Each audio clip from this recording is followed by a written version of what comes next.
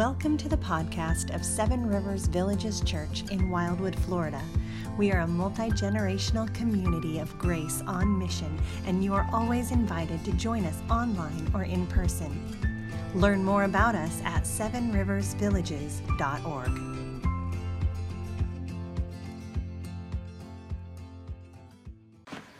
I invite you to turn your Bibles, if you have one, to Mark chapter 2. And if you don't have a Bible, we would love to give you one. We have some in the back. So if you don't own a personal paper copy and you would like one, you can do that. Some of us have digital copies on our phones, and that is really okay. None of us is walking around with a scroll like they did in the first couple of centuries. So if you've made that jump into the new age, and you've got your tech, that's great. That's fantastic. Thank you to David and Liz for leading us. And I came up here with the full intention of not having you sit down yet, but I'm going to make you stand up now. So let me invite you to stand if you're willing and able as we read Mark chapter 2, verses 1 to 12. This is God's holy word. And when he, that's Jesus, returned to Capernaum after some days, it was reported that he was at home.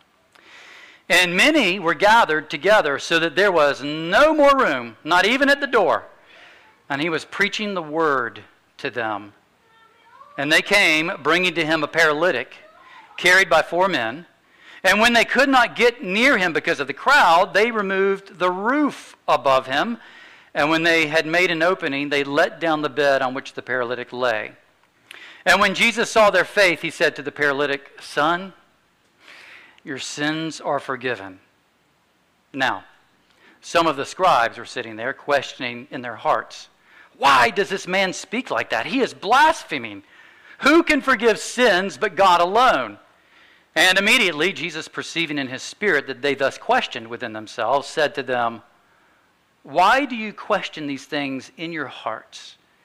Which is easier, to say to the paralytic, 'Your sins are forgiven,' or to say, 'Rise, take up your bed and walk'?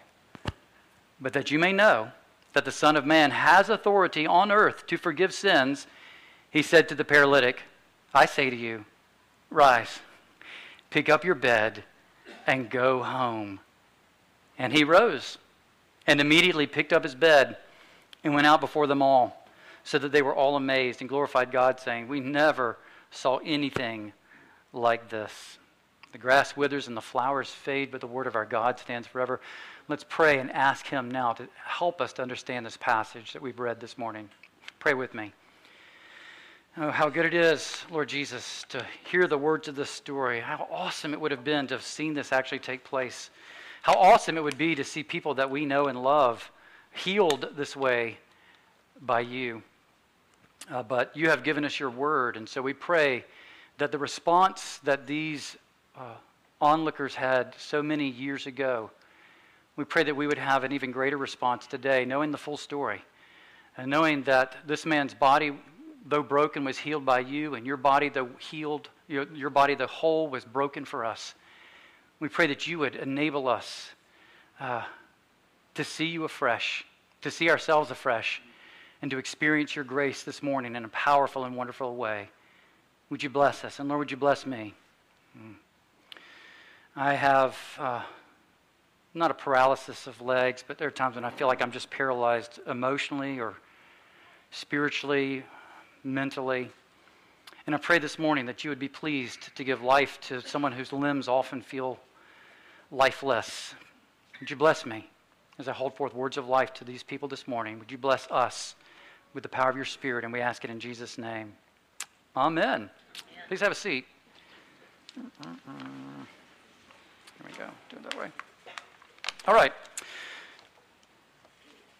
So people often try to pigeonhole Jesus, and they'll say things about Jesus like he was a wise teacher, he was a religious leader, some people would even say that he's a legend. And that's getting harder to say because biblical scholarship is showing that Jesus was a real person. You can't say that he was a legend.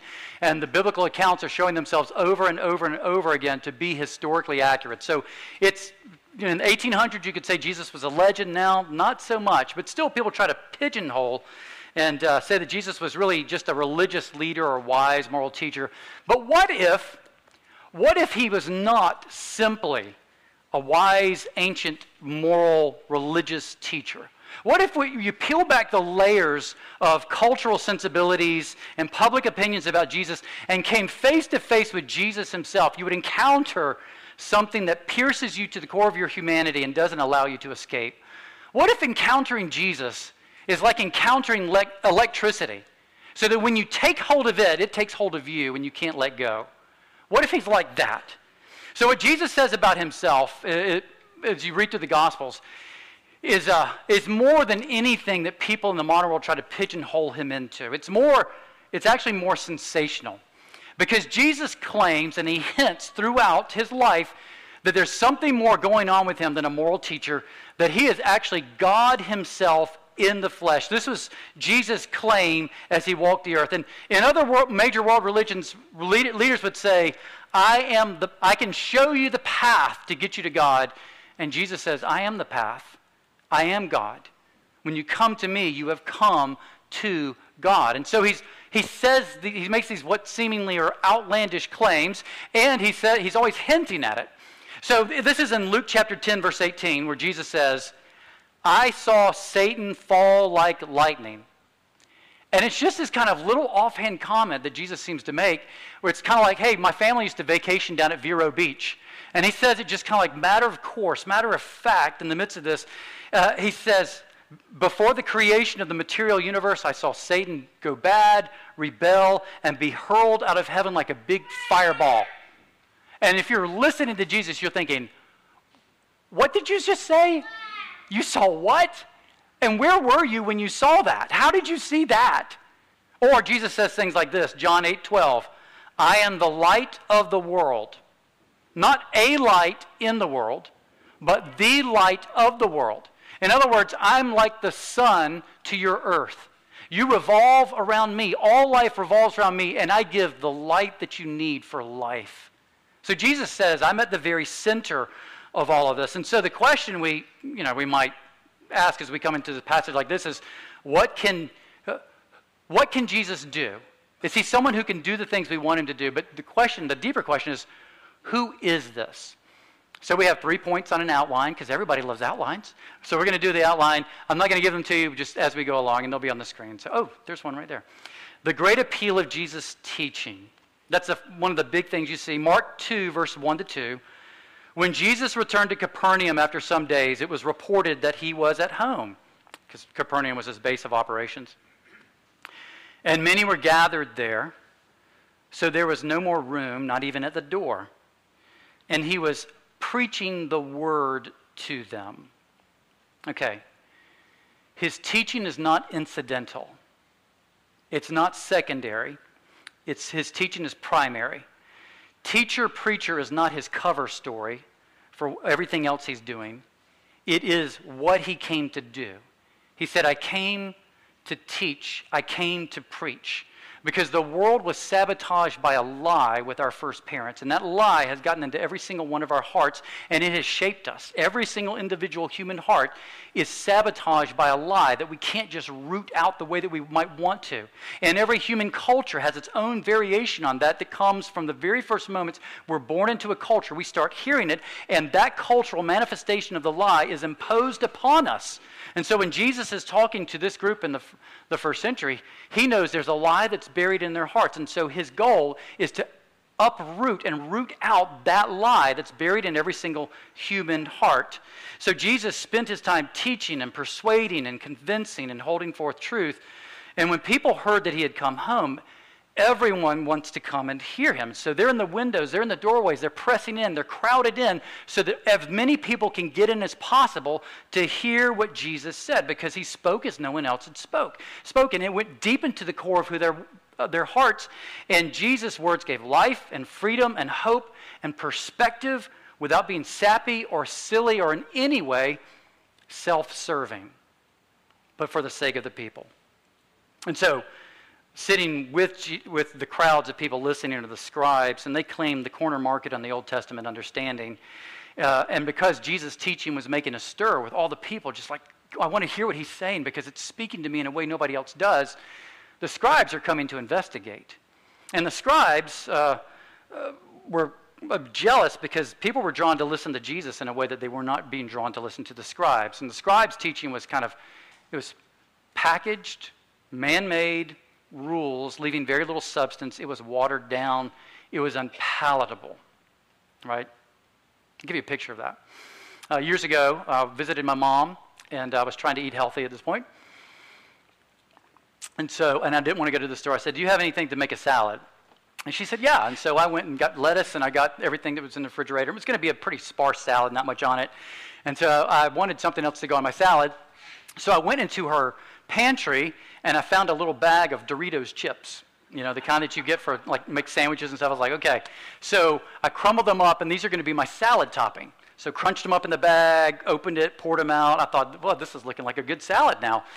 So, and then I put ranch dressing on it. That's a different story. So got my salad, took the first bite, and I said, how old are those chips?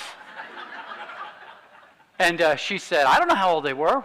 And she came and she looked at it, and she popped it in her mouth, and she said, Stephen, these chips are rancid. She actually used the word rancid. I was like, I didn't know she knew that word. These are rancid. And I said, they were in your cupboard. That's where I got them from. Why? When the scribes taught, it was rancid, right? I couldn't eat any of the rest of my salad because the chips were now intermingled in everything. And this is what was going on with the scribes. Everything that they were saying was rancid. There's a place in Luke 11 where Jesus is giving, it says casting of woes upon people, but Jesus is having a very serious conversation with the Pharisees and then with scribes like these here. And he says, you put heavy burdens on the backs of people and you will not lift one finger to help them. Now what's fascinating about that is this is already going on here. And people are listening to what Jesus is saying, and it feels like the burdens are coming off. And every time the scribes open their mouth, it feels like the burdens are coming on. And so they're coming to Jesus in hordes to hear what Jesus is saying, but the scribes are they're wanting to assess Jesus, to prevent other people from coming. They're wanting to say, okay, what is he saying that is drawing this crowd? And then Jesus says something that really sets them off, and we'll talk about that in just a moment. But Jesus asks them the question. He says, why do you question in your hearts what I'm saying? And what he's saying is the problem's not my teaching. That's not what got you angry. The problem is there's something that's going on inside of you where the taste of what I'm saying, it tastes foul to you, or it tastes wrong to you, or it doesn't have any taste at all. Rebecca and I have a friend. He's a British guy named Chris. And Chris got COVID. And after COVID, he lost his taste. Like during COVID, he lost his taste. And I've talked to other people who say, yeah, I lost my taste for a while. He lost his for a long time. And this is really bad news for Chris because he's a foodie. And he loves to eat food. I mean, he can just pack it in and, just has a high metabolism, everything. But he's a foodie. So he came to our house to eat. And Rebecca served one of our favorite meals, and he couldn't enjoy it at all. And that's when we found out he can't taste it. It's not good. He said, no, I've lost my taste of my sense of taste. I can't taste any. I know it's largely salty, or know it's largely sweet, but I can't really differentiate any kind of subtleties in the taste. So Rebecca decided to make our chicken Penang, and she made it extra spicy. And she made it so spicy that, the rest of us are like drinking water and drinking milk, trying to get it down. But Chris, when he ate it, he said, oh, I can taste it. I can taste it. Yeah, it's really good. It's really good. Oh, I can taste it. So she made it spicy, and she made it so spicy that he could taste it because she wanted him to be able to taste. And so when Jesus is teaching, his teaching is spicy because he knows there are people who just can't taste the good things he's saying. So he'll say things that are very strong at times, but what he's doing is speaking to the heart, persuading, convincing, trying to show people that the things that are buried in our hearts aren't true. So he's rooting those out.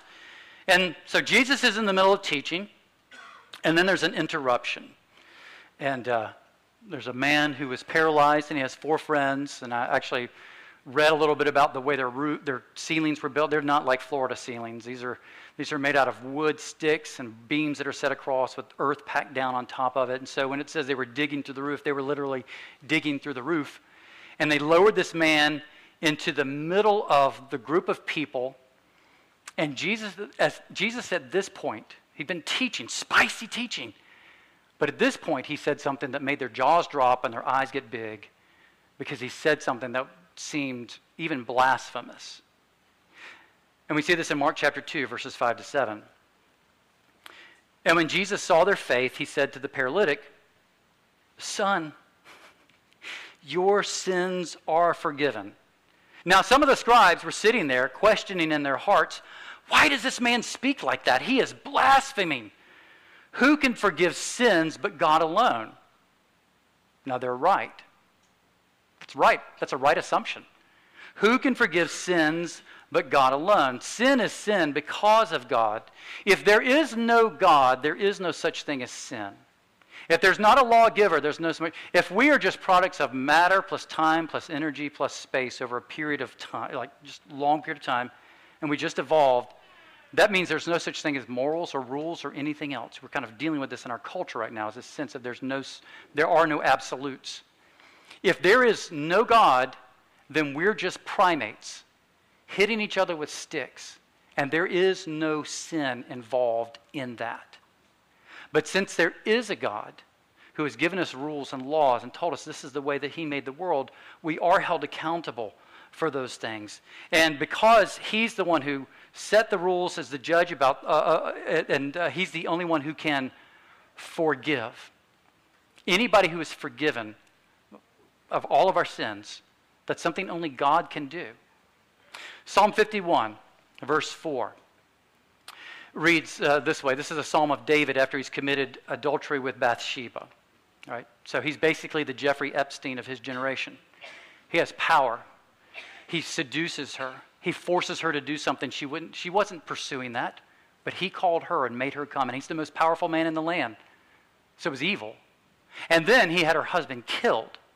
And he engaged his entire political and military system to have this man killed.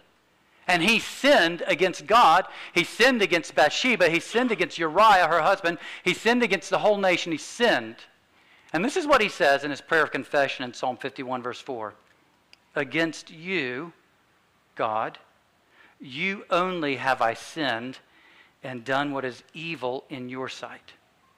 It's kind of like, well, what about Bathsheba and what about Uriah? And what he's saying is the sin because of who God is. Apart from that, we're just primates hitting each other. But he's saying it was wrong, it was sin because it was sin against God first and foremost. And so when Jesus comes in and he's saying, they say, "Who can forgive sins but God alone?" That seems completely foreign to any of the teachers of the law who are watching this. They're like, only God can forgive sins. This man can't forgive this other person's sins. So here's the strangeness of the scene in their minds. Is imagine there are three people. There's one man who strikes another. But didn't hurt me in any way. And I say to the man who did the striking, "Your sins are forgiven." How's the victim going to respond? It's like, you can't forgive his sins. He wronged me. You can't forgive this person's sins. And so when they say God alone can forgive sins, this is the dynamic they're talking about. Is Jesus, who in their minds is just a sin, cannot forgive this man's sins against God or anybody else. God has to do it.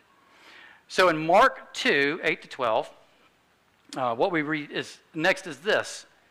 "And immediately Jesus, perceiving in his spirit that they thus questioned within themselves, said to them, 'Why do you question these things in your hearts? Which is easier, to say to the paralytic, your sins are forgiven, or to say, rise, take up your bed and walk? But that you may know that the Son of Man has authority on earth to forgive sins,' he said to the paralytic, 'I say to you, rise, pick up your bed, and go home.' And he rose immediately, picked up his bed, and went out before them all, so that they were all amazed and glorified God, saying, 'We never saw anything like this.'" So Jesus doesn't back away from the claim. Instead, he says, to prove to you that I have authority on earth to say what you claim is blasphemy, I'll prove it by doing something absolutely seemingly impossible to you. I'm going to heal this paralyzed man. Now, I don't know if you've seen faith healers, televangelists, other people on TV who are doing that. There's this one scandal that took place a couple of years ago with one of these guys where there was a man who came in a wheelchair, and it's all on video, and this man was claiming to be able to heal everyone, and he said that he was healing this man in the wheelchair, and he pushed him backwards, and the man fell out of his wheelchair. And they had to help him up. And they videoed, the rest of the thing. This man does not get up. He does not walk around, right? You can't heal that way, right? So, you can fake blindness. Where are y'all? We can fake deafness, but this is something they couldn't fake, especially if this man grew up in Capernaum and they remember the tractor accident that happened when he was 16 and know he's been paralyzed ever since. They couldn't just ignore this. He's right here in front of them, and Jesus healed him. Now, miracles. Your average Christian cannot perform miracles, not in the history of the church ever, not in the Old Testament, not in the New Testament, and not now. In the Old Testament, the miracles were a sign from God that a person was speaking on behalf of God. And if this person was speaking on behalf of God, they need to have some sort of credentials to be able to prove that, because you could just say you're speaking for God when you're not. So when Moses went into Israel, or went into Egypt, he said, what credentials are you going to give me? And God gives him the ability to throw the staff on the ground and pick it up. The staff becomes a snake. He picks it up by the tail and it becomes a staff again. All the plagues on Egypt, this was the credentials. In the New Testament, the apostles are given signs and wonders and miracles to show people that they have credentials to be able to speak on behalf of God. They receive the stamp of approval. So the apostles, like the Old Testament prophets, performed miracles to verify that they were speaking for God. And when Jesus is talking about this miracle here, he performs it in verse 2:10 as a show of credentials. Verse 2:10, what does it say? You may know that the Son of Man has authority on earth to forgive sins. Then he said to the man, get up and go home. So this man, obviously paralyzed, then with newly restored healthy limbs, does what everyone knew was impossible except for direct divine intervention in the normal working of the world with this kind of brokenness. So the healing was not an event in and of itself. Jesus performed the healing as proof of the claim to forgive sins. So Jesus proved that he has the right to say what only God can say by doing what only God can do. Only God can forgive, and only God can heal paralysis just by words. He performed a deed that they knew could only be attributed to God, so they would know to attribute his words and what he said about forgiveness also to him speaking with the authority of heaven behind him. Now here's part of why this is important. We know people, I know people, maybe you do too, who have been hurt by the assumption that miracles are taking place with individual people the same way they were taking place back during New Testament times. That there are people who are able to perform miracles that same way today, right? I have a person in my life that I know, that I love, and she is racked with guilt because what she was told is if she had enough faith, she could heal her brother's cancer. And so she prayed and prayed and she laid hands and she was sure that God was going to do it for her. And then when it didn't happen, who does she blame? Herself. I didn't have enough faith to bring this about. It's my fault that my brother got cancer and died. This is real. This is real. This is serious. And so the Bible actually lays out for us reasons why miracles take place. Now, we make a distinction between miracle with a capital M and a little m. I've had huge answers to prayers that I didn't expect. I prayed to God to do something, and he did something above and beyond what I was expecting. I was telling somebody this morning, at age 36, I've been having back issues for years, and I just said, Lord, heal my back. And guess what? It happened instantaneously. God just healed my back. I've known other people that they say, I've got stories of praying, God just healed it, miracle with a little m. But a person who comes in and says, I'm speaking on behalf of God to you and performing miracles as signs, that's one that the Bible cautions us. about. And if you want to have a further conversation about that, I love conversations over coffee. So come find me. So I may have said something and just like poked you, and you're like, hey, wait a second. So let's talk about the wait a second. We love that. Okay, so come and don't find me afterwards because I'll go and greet people, but let's get something on the books. Okay, so the reason Jesus does this, he says, is to prove that he can do what only God can do. You say that only God can forgive sins? You're right.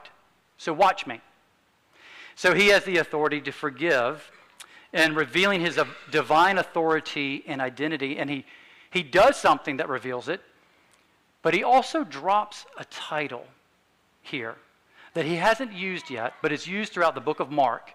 And that's the title that appears in verse 10, the phrase, Son of Man. This is the first time Jesus uses it of himself in the gospel, and it's used really only Jesus of himself. Now, where is he getting that from? Well, in one place is in Psalm 144:3, which it just simply refers to a human being. If you read through Ezekiel in the Old Testament, Ezekiel is called all the time Son of Man, Son of Man, Son of Man. It's referring to him as a prophet.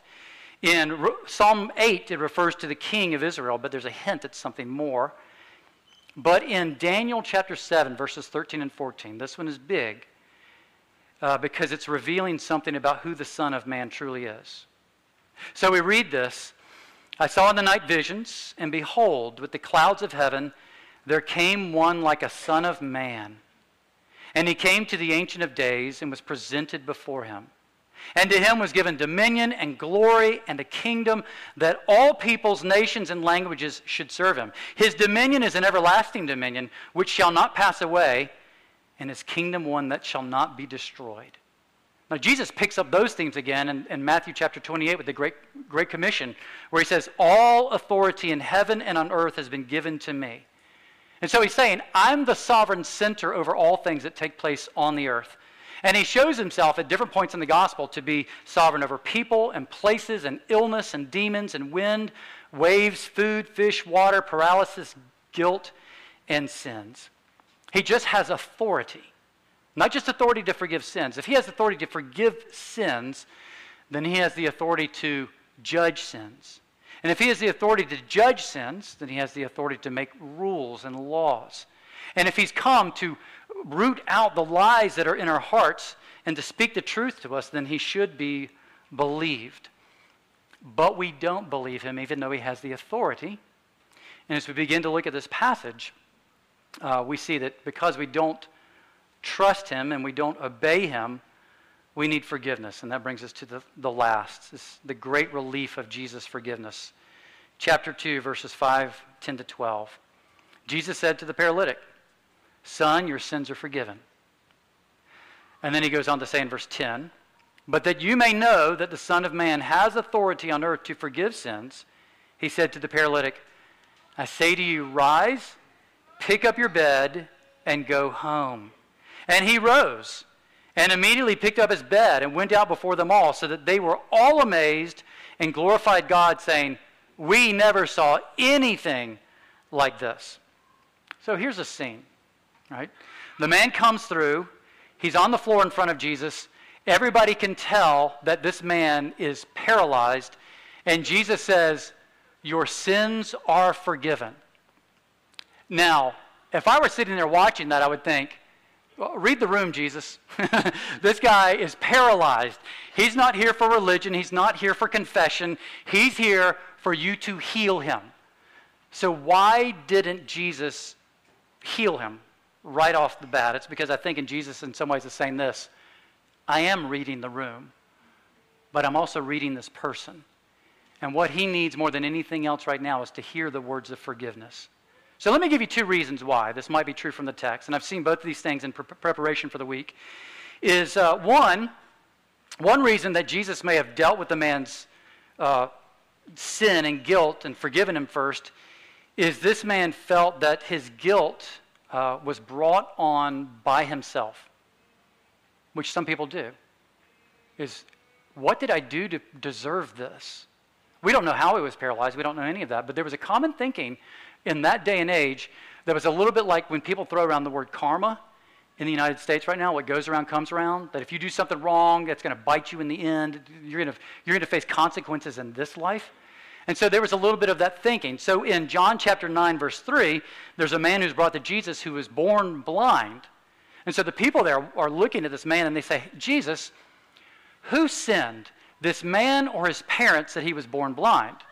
And what they seem to be assuming is, if this man's blind, it's because of some sin that God is punishing in this man. So is he punishing him for the parent's sin or something that he would do in the future? And Jesus says, I tell you it's neither, but this will happen so that you may see the work of God. So it's not about the sin. There's not karma involved with that. Or in Luke chapter 13, there's a tower. It's called the Tower of Siloam. You can read about this. There's this tower that falls on 18 people and kills them. And there's this assumption that people have that Jesus draws out. He says, do you think that these 18 people were worse than the other people that lived in Siloam at that point? As if God is waiting there. It's like, okay, I'm going to get these 18 people together. Push. And so he's killing all these people right here because they were worse than any other people in Siloam. And the answer, Jesus says, is no. I tell you, they were not worse than other people. So what he's saying is the whole karma thing that we think about, that's not the way that God works. Oftentimes in this life, a person who is righteous and good, has tried to love their neighbor well, they go through some very, very difficult things. And people who have done a lot of things they shouldn't seem to have lives that are golden and don't seem to have any trouble. But again, as you start dealing with the things that people assume, you see there's a lot of hurt. And so Jesus is clarifying those things. I knew a man, actually I knew a pastor, and he's the one who told the story. And I think I knew who it was, but I didn't meet the man. I'm not sure. There was a man, one of my professors in seminary told a story about a man in his congregation who owned a big construction company. And his son had been killed in a car accident a couple of months before. And so this man who was in his church came to him and he sat across from him at his desk and he said, it's all my fault. It's all my fault. And the pastor said, why do you think it was your fault? It was a car accident. You weren't anywhere around. He said, I did this in my business and now God is punishing me for it by taking the life of my child. God did this to me because I did something wrong. Do you see the error in that thinking? And so this man is completely racked with guilt over this, thinking somehow I did this, right? So the hard things that happen in your life are not due to karma. God doesn't deal in karma, right? There may be cause and effect things that happen because of decisions that we've made, but God doesn't deal in karma. So don't assume that the difficult thing that you're going through is somehow God smiting you or punishing you. Instead, it might be something that God is doing in your life to increase your faith, because it's often when we go through these difficult things in our lives where we find ourselves trusting in God, our relationship with God growing even more. So don't assume that he's angry and frustrated with you. It may be an opportunity for growth. But that's one thing. It could be that. It could be that this man felt there was some connection and people, or other people did. Or it could be this.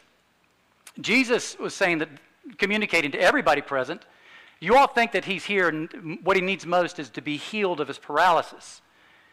But it could be what Jesus is communicating to him and everybody else there is, no, he's got a deeper ailment, more crippling malady, which is his sin and his guilt. Because we typically, I think this way, I think about the things that I've struggled with externally as my worst problems, and Jesus is saying, no. There's something internally that's going on. That's your worst problem. So, college students, years ago, college guys was having a Bible study, and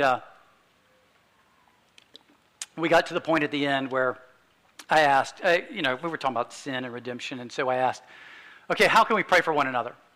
Oh, what do you want to pray for? And so it was interesting the way that they were saying something that were just vulnerable enough, but not really vulnerable at all. So they said the same things that we all will say in prayer requests. Well, my grades, I'm lacking motivation, which is really true of every college student, but probably there's something else going on. Or my roommate's hard to get along with, so pray for my relationship with my roommate. Oh, pray for that. Somebody else says, pray for my cousin. My cousin's got this stuff going on. Okay, we'll pray for your cousin. And as we went around, there are all these kind of like semi-self-revealing, almost vulnerable prayer requests of things they were dealing with. And so I just kind of cut to the chase, and pardon me for what I'm saying here to you, but you got to know this is going on. I said, this isn't your problem. I said, you're all addicted to pornography. And they all looked at me like I just fired a harpoon across the room at them, the way that you're looking at me right now. And when I said that, they all looked at me, and they all had the look on their face of like, how did he know? And the answer is, I live in the 21st century in the United States. We all have portable devices in our hands. You all think nobody knows, but we all know. I've seen the statistics. I've talked to you one-to-one. You're all in the same boat. Now, it's not just young people. It's all of those bets are off now. It's old people, it's young people, it's across the board. We're all dealing with all kinds of stuff. And what I'm saying is, here's not a harpoon moment, right? Our deepest issues are our sin issues. It's our deepest issues. It's affecting everything in our lives. And what Jesus is doing with this man and with all of us is saying, by faith in me, your sins are forgiven. Don't wait until you get your life right to run to me. Come to me now. The paralytic, he doesn't talk really the entire time. It's Jesus' words. It's Jesus' forgiveness. The only thing he's done is showed up. So he hasn't changed his life. He hasn't cleaned up his life. He hasn't done any of those things, but he believes Jesus. And because of that, Jesus forgives his sins. And all that means to believe Jesus is, I believe that he has the authority and the willingness to meet me in the brokenness of my life. And I believe him when he talks and says things.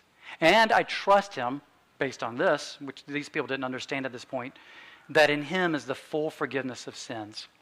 It's fully forgiven.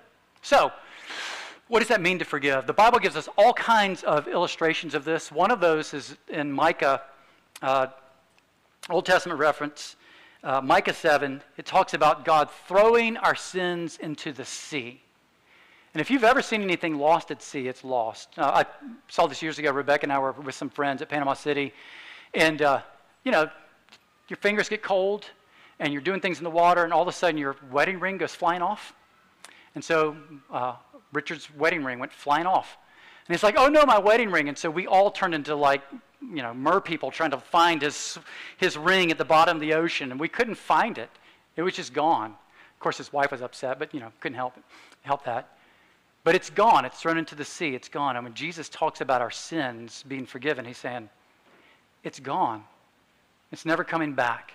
Never coming back. And this is what we read. Anybody who's walked with Christ for a long time knows this. J.I. Packer, he says, the basic fact of biblical religion is that God pardons and accepts believing sinners. Charles Spurgeon, God loves to forgive even more than you love to sin. Michael Reeves, when you would run from God in guilt, he would run to you in grace. So if you're here for the first time this morning, and you're hearing the words of God's grace, he says, come, let us reason together. Though your sins be as scarlet, they shall be as wool. Thrown into the ocean, completely forgotten, washed clean. Now some of you are here, and you're looking at yourself and saying, I've been in church a lot in my life. Can God accept me for the things I've done? Because I did things when I knew better. Can he accept you? Sally was a Christian. She'd been in church her entire life, and when her son was diagnosed with a rare genetic disorder, she stopped praying for 5 years. And as soon as it happened, she was angry with God. She was angry with the church. She was angry that people weren't coming along with her the same way. She was angry at her husband. She was angry at everything. She separated from her husband. She stopped going to church while her son was in hospice, and he eventually passed away. So while her son was in hospice, all of these things are going on. She abandons God. She doesn't want anything to do with God, his people, marriage, anything. So she left. After a year and a half of being gone from her church and her church appealing to her, they did something that churches sometimes do. They removed her from the rolls because they said, You make vows of membership that you're not fulfilling. We don't think from your lifestyle that you really understand the gospel. We don't think you're a Christian. So they removed her. And she didn't care. But as she lived her life, and she was in a university environment, as she lived her life and was interacting with the world around her, she began to realize that the world around her did not have answers to the questions. The questions about suffering, about hardship, about morals, about life, about meaning, about purpose, about why humans should have dignity.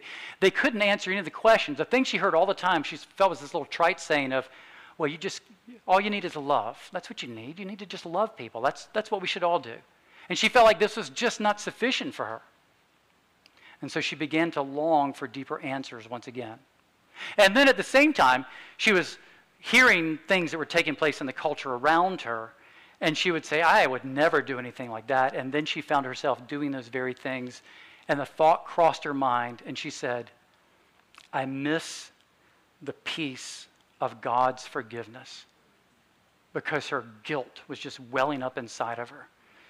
And so finally, at the end of the 5 years, she said she cried out from the depths of her soul, God, forgive me, I miss you. And she said, he did forgive me. She knew better, and she rebelled against God and ran her own way, but then by the end, he drew her back. She was reconciled to her husband. They have 2 kids. She's a faculty advisor at a university for a Christian group there. Just change for her.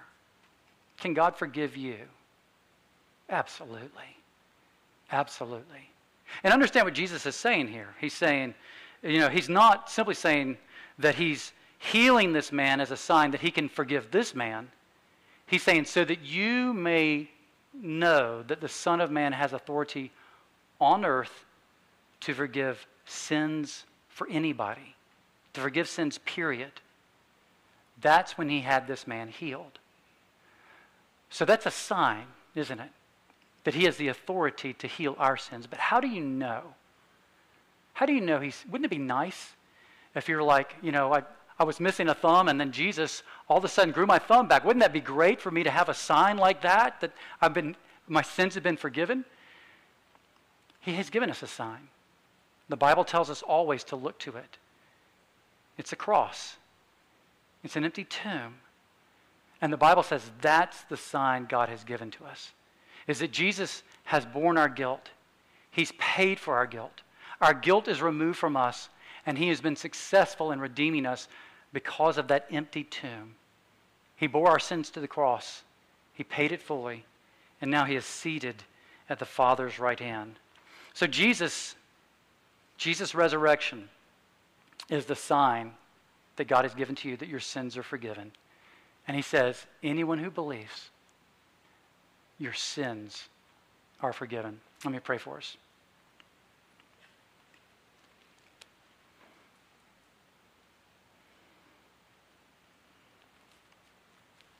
I don't know, Father, as we read this and talk about it, some of us have heard this so many times, it's just not new. It's not fantastic. It's not wonderful. And even after just talking about this in my own soul and wrestling with it and just saying these things out loud, I find that I'm in need of something else. Not just to hear it with ears of flesh and not just to say it with a mouth, but to believe it deeply in my heart and in my soul. To have a sense like this man did that day of elation as he walked out of your presence, completely restored, not just in his body, but completely restored to you by faith. Would you give me that even today? And for those who are here, would you give us that?